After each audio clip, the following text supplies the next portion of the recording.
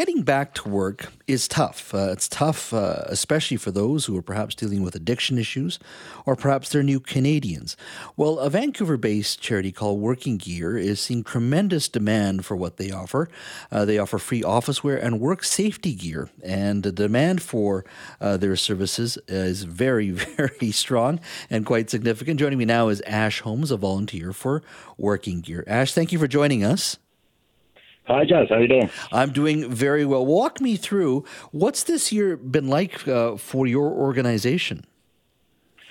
It's been busy. We last year we helped probably around 1,200 people across the whole year, and already 5 months in, we've seen 800 clients or individuals that have come into the shop looking for support. So it's been a pretty full-on start to the year. We're seeing a really increased demand, and that's kind of across the board with regards to the main demographics of the people that we look to support, and that could be people coming out of foster care. It could be people coming back from mental health issues, people dealing with homelessness, or seniors returning to work, and the other area with regards to newcomers to the area, and that includes I think we've had 180 people who have relocated, refugees from Ukraine that we've helped so far this year as well. But the demand is that when they come to you, there is work available, or they're looking for work, or they have found work. They just need help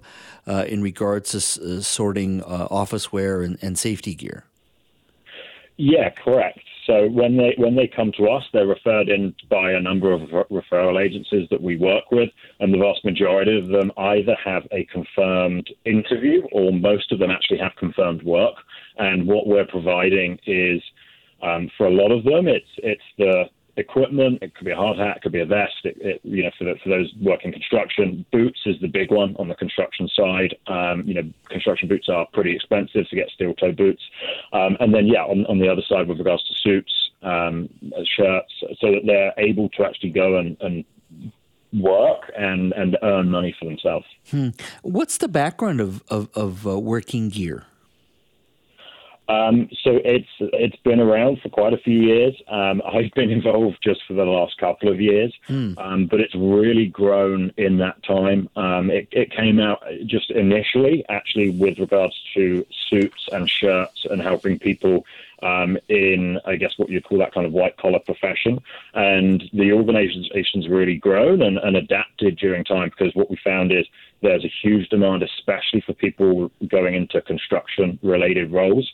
And so that's a big area where a lot of people coming in. We have a lot of women coming in as well that are looking for construction wear, who are going out onto construction sites. So the demand's kind of really evolved. We also offer a barbershop within the shop, and that has been a huge amount of demand as well, just to provide our clients with the ability to have a fresh haircut, without a cost attached, and be prepared to go to that job interview or go to that first day in their new role. Yeah, that little bit of help is so important in the early stages. If you weren't around as an organization to provide, let's say, boots or a haircut, or just the supplies that you do offer, safety gear, how many people would be unable to go to the job or do an interview? Yeah, quite a lot of them. So we actually kind of asked that question with regards to when people come into the shop. Quite a lot of them kind of said that they would probably have not gone into work. I think it's up to maybe 30% of people wouldn't have taken the job and then been able to work. Others would have maybe, looked to borrow money from other sources, which maybe isn't the best thing to do when, you're coming back from some of the situations that our clients find themselves in. For construction, a lot of them would have probably just turned up to that construction site and worked with what they had, which creates a bit of an unsafe environment for some of them. So it's quite helpful for a lot of those people. And if people wanted to help, either as volunteers or donate dollars or donate equipment, where can they go? So the best place to start with is just searching Working Gear. The website's just workinggear.ca. But we're always looking for support with this amount of increased demand that we're seeing across the board, including with regards to what's happening in Ukraine and people coming there. We're fortunate with regards to volunteers, but we're always happy to have more people come and help. But it's really on, I guess, some of the funding side. We're supported by some of the suppliers of construction wear, for example, who provide some of their stock, but we also need the funding there to go out and buy more things.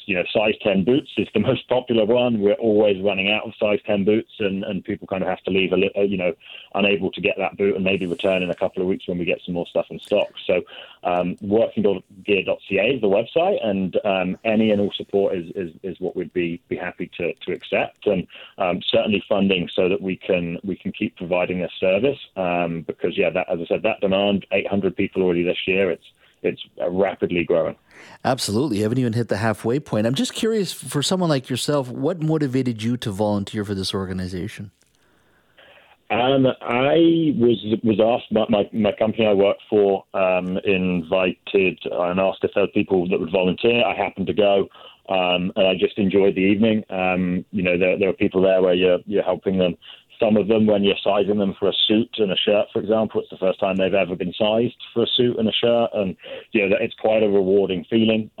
Where some of the Ukrainian people that we've helped have come back and are now volunteers themselves, so you can see them now. They're working, they're employed, and they're coming back and volunteering their time to try and help out. So it's a hugely rewarding experience, because you're really seeing the results of what you're supporting these people with, and just how thankful people are and how amazed people are when they come in, and that we're like, here's boots, here's a hard hat, here's a vest, here's full construction clothing, and they're amazed that we're not asking them for money or we're not asking them for something, and we're helping them get back on their feet. Yeah, that is a great story, and you guys are doing just some amazing work. And so if those folks who are listening to this conversation, if you do wish to volunteer or donate, you can go to Working Gear. That's workinggear.ca.